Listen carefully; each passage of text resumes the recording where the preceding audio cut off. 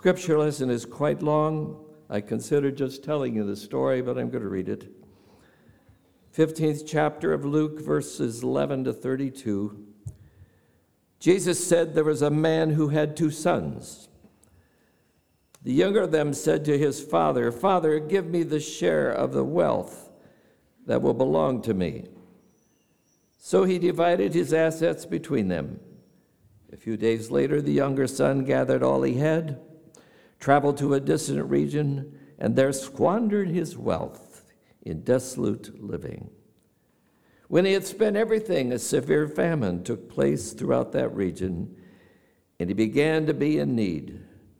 So he went and hired himself out to one of the citizens of that region, who sent him to his fields to feed the pigs. He would gladly have filled his stomach with the pods that the pigs were eating, but no one gave him anything. When he came to his senses, he said, "How many of my father's hired hands have bread enough and to spare? And here I am dying of hunger. I will get up and go to my father, and I will say to him, 'Father, I have sinned against heaven and before you. I'm no longer worthy to be called your son. Treat me like one of your hired hands.' So he set off and went to his father, and while he was far off, his father saw him and was filled with compassion, and he ran, put his arms around him, and kissed him. The son said to him, 'Father, I've sinned against heaven and before you, and I'm no longer worthy to be called your son.' But the father said to his slaves, 'Quickly, bring out a robe, the best one, and put it on him. Put a ring on his finger and sandals on his feet, and get the fatted calf and kill it, and let us eat and celebrate. For this son of mine was dead, is alive again, and he was lost, and he is found.' And they began to celebrate. Now his elder son was in the field, and he came and approached the house, and he heard music and dancing. And he called one of the slaves and said, 'What is going on?' He replied, 'Your brother has come home, and the father has killed the fatted calf because he got him back safe and sound.' Then he became angry and refused to go in. His father came out and began to plead with him, but he'd answered, 'Father, listen, all these years I've been working like a slave for you. I've never disobeyed your command, and yet you never gave me even a small goat so that I could celebrate with my friends. But when this son of yours came back, who has devoured your assets with prostitutes, you killed the fatted calf for him.' Then the father said to him, 'Son, you're always with me, and all that is mine is yours. But we had to celebrate and rejoice because this brother of yours was dead and has come to life. He was lost and has been found.'" Friends, the word of the Lord. Again, greetings to those of you that are here and those that are watching us on YouTube and on FaceTime. In the past 64 years, I've preached nearly 2,000 sermons. And as I was thinking about this morning's message, I asked myself, if I had but just one more sermon to preach, just one, what would it be? Ask my friend Gary Kuhn, and he'll tell you what that text would be, because he'll be quick to reply, for he knows the story of the prodigal son is my very favorite in the Bible. I've preached a number of sermons on the topic, all of which are centered on the son who receives his inheritance and leaves home for the big city. It's the parable we love to hear over and over, because many ways we see ourselves as the prodigal in a far-off land, the loving father, or the prodigal son who stayed home. The text has been referred to as the crown and pearl of all parables, the gospel within the gospel. Charles Dickens referred to it as the finest story ever told. George Murphy wrote, "It is the most divinely tender and humanly poignant story ever told on earth." Mark Twain, the great American storyteller, was asked, "Who do you think was the greatest story ever?" Twain replied, "Jesus Christ." He was then asked, "Then which of the stories is the greatest that he ever told?" And without hesitating, Twain replied, "The story of the prodigal son." This is actually the third parable told by Jesus in this chapter to the Pharisees and the teachers who had been muttering, "This man welcomes sinners and he eats with them." Jesus then begins by saying, suppose one of you had 100 sheep and one of them leads the fold. Would you not leave the 99 and go into the open country after the lost sheep? He then continued with a second parable about a widow who had lost one of 10 very special, important, valuable coins. And she searches until she finds it. And again, Jesus asks them, wasn't it natural for her to search for the money that was lost? He says there will be great rejoicing in both instances once the sheep and the coin has been found. What Jesus is saying in these parables is that actually the critics were questioning that which would be actually very human to do, that any normal person would do. So this brings us to the parable of the morning that has become known as the parable of the lost or the prodigal son. However, on this Father's Day Sunday, I'm placing the focus on the loving Father.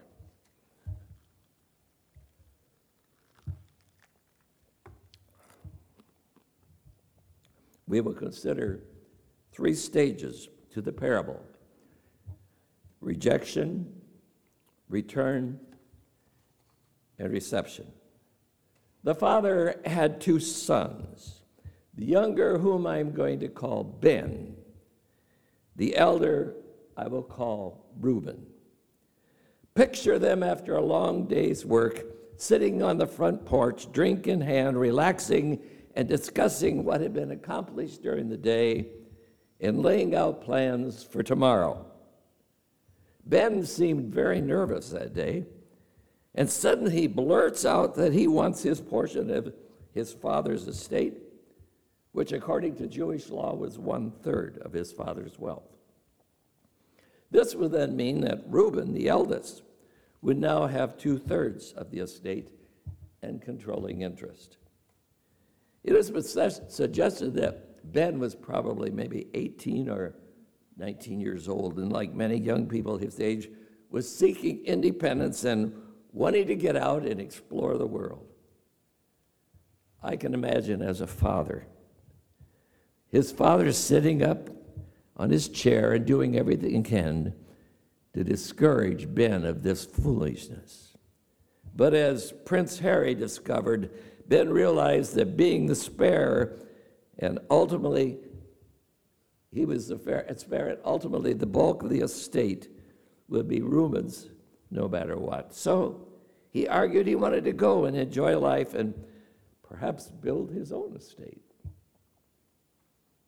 Not long after a number of discussions with the father, Ben takes off with all he owns, 1/3 of the father's inheritance, and he heads off to a distant land, the big city, far from home, from his father and from his mother, and most of all, from his brother.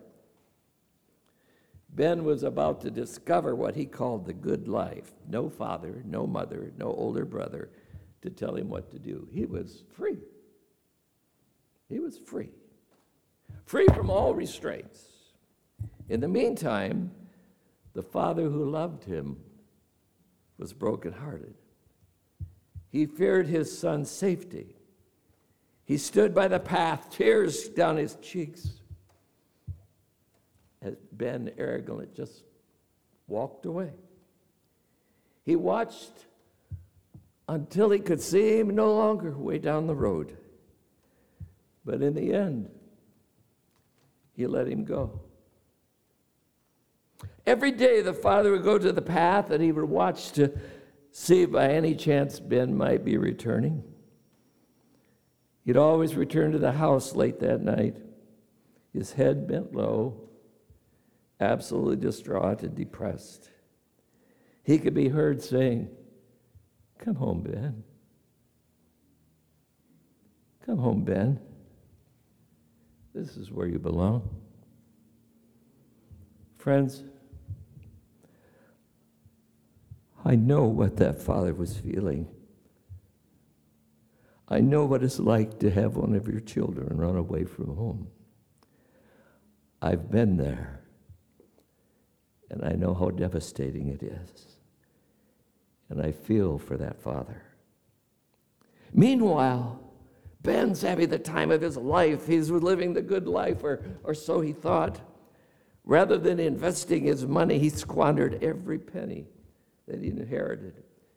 Illegal substances, gambling, you name it, he did it. No restraints. However, a depression hit, a severe famine spread throughout the entire land, and Ben was broke. Every cent was gone. He'd gone to the ATM to withdraw some funds only to find out the account was depleted. Sir Winston Churchill, in his novel The Far Country, writes that alien land was the loss of standards and ideals. The young man had an itch for fame and popularity and literally squandered all his inheritance in his quest for this. He's an example of how blinded people become when they think money will buy their happiness and their peace of mind. Broke, hungry, humbled. All his friends deserted him and all his money was gone. However, one friend or one acquaintance offered him a job feeding the pigs on the farm. He was so hungry. He was starved. He was so hungry that he ate some of the pods that were meant for the pigs. What a mighty fall from his loved father's lucrative farm to a pig pen. A pig pen, Paul. He was totally isolated. He'd hit bottom. No home, no money, no friends, no job. This was even more humiliating because when you realize Jews were forbidden to even be near unclean swine. And here he was in the pig pen with them. And then he has an awakening. It was there when he hit bottom that he came to his senses and he remembered home. He had a longing to return to the father that he left behind. It was the only place he could go now. Home. Home. Home to the dad who loved him. He'd return home and he'd seek forgiveness and offer to be a servant to his father and his brother. He thought of what he would say and he practiced it over and over on that long, long way home. Father, I've sinned against God. I've sinned before you. I don't deserve to be called your son. Take me as your hired servant. Picture Ben. He left home so cocky, arrogant, carrying the least of the burden that his absence would leave to others and refusing to listen to his father's pleas to remain home. And now he returns home, broken, penniless, barefoot, tattered clothes, sobbing all the way, thinking what a fool he'd been to leave home. What will I face now? What will I face now? How would Dad respond? What would be his reception? Back again. The father is at the road. He's looking. He keeps, every day he looked, and he's looking, and this time, way down, he sees like a little dot that's moving. And he watches. Way off in the distance, this tramp-like figures stumbling down the road toward the house. Until he reckoned, it's Ben! It's Ben! He cried out. His boy was returning home, and father took off like lightning as fast as a father his age could go with a servant, rejoicing all the way that his son was returning home. You'll note Ben barely began his speech when his father threw his arms around him. He kissed him, looked at his broken son, and he wept. Can you picture the scene? I can. I've been there. The father called out, bring him a robe. Away with these rags. Put shoes on his feet. He was welcome. He wasn't going to be a slave.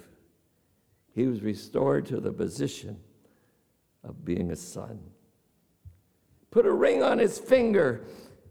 He was gone, but he never lost his status as a son, signified one of authority. And then he said, let's celebrate. Let's party. Let's party. Let's have milk filet mignon tonight. My son was lost, and now he's found.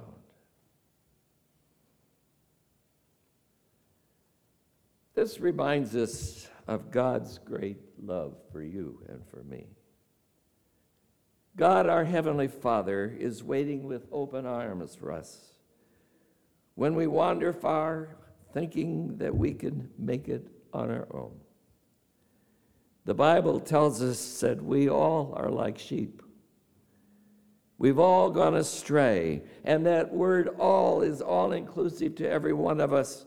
But the exciting news is when we come to our senses, when we remember home, remember God's everlasting love, God is waiting to celebrate. In fact, the Bible tells us that all heaven rejoices when one sinner returns. So, that's the parable. But wait. I must remind you of Reuben, the older brother, who was far less receptive of his brother's return.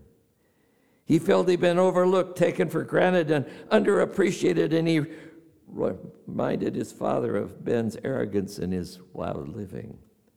He was stubborn, sitting on his pity pot, and refused to join the homecoming celebration. You never gave me a party, Daddy. Hear the father pleading with Reuben, you've always been here. All that I own now is yours. Please come in. His prayer for Ben had been, come home. His prayer for Reuben is come in and celebrate. You've always been with me, but your brother has returned. He was lost, and he's found. There's no conclusion to this story, Paul. No conclusion. I wish there was a sequel. We're left wondering if Reuben ever joined the celebration. What was Ben's status after he returned? Perhaps the finale is ours to determine and to write. Are you a wayward prodigal away from God this morning, trying to make it on your own? I admonish you this morning to remember the Father who loves you, who sent his Son to redeem you, who wants to celebrate with you. Come home. Return. to the one who loves you. Come home today. Are you the stubborn prodigal who stayed home? You're bitter with family. There's family broken relationships. Anger. Hear the Father urge you to put differences aside, to come in and celebrate. God wants to celebrate with you. Come in. Come in. Maybe you're the heartbroken parent. Excuse me. Because of a son or daughter who strayed. I urge you, never give up. Always keep believing. Keep the welcome mat and keep the light on. Finally, remember today that God loves you. God knows everything you've ever done in your life. God knows every word you've spoken. God knows every thought that's gone through your mind, every step you've taken, everything you've set your eyes on, and yet, as the prophet Jeremiah wrote, God loves you with an everlasting love. And God is waiting to welcome you back into the fold. God loves you no matter what you've done or where you've been. His love never ceases. Come home to him today. For God so loved the world that he gave his only begotten Son, that whoever, you and me, believes in him will never perish, but have everlasting life. Herein is love, not that we love God, but that God loved us. So if I had just one sermon to preach, that's it. Return to the one who loves you. Dear God, I've been that wayward prodigal.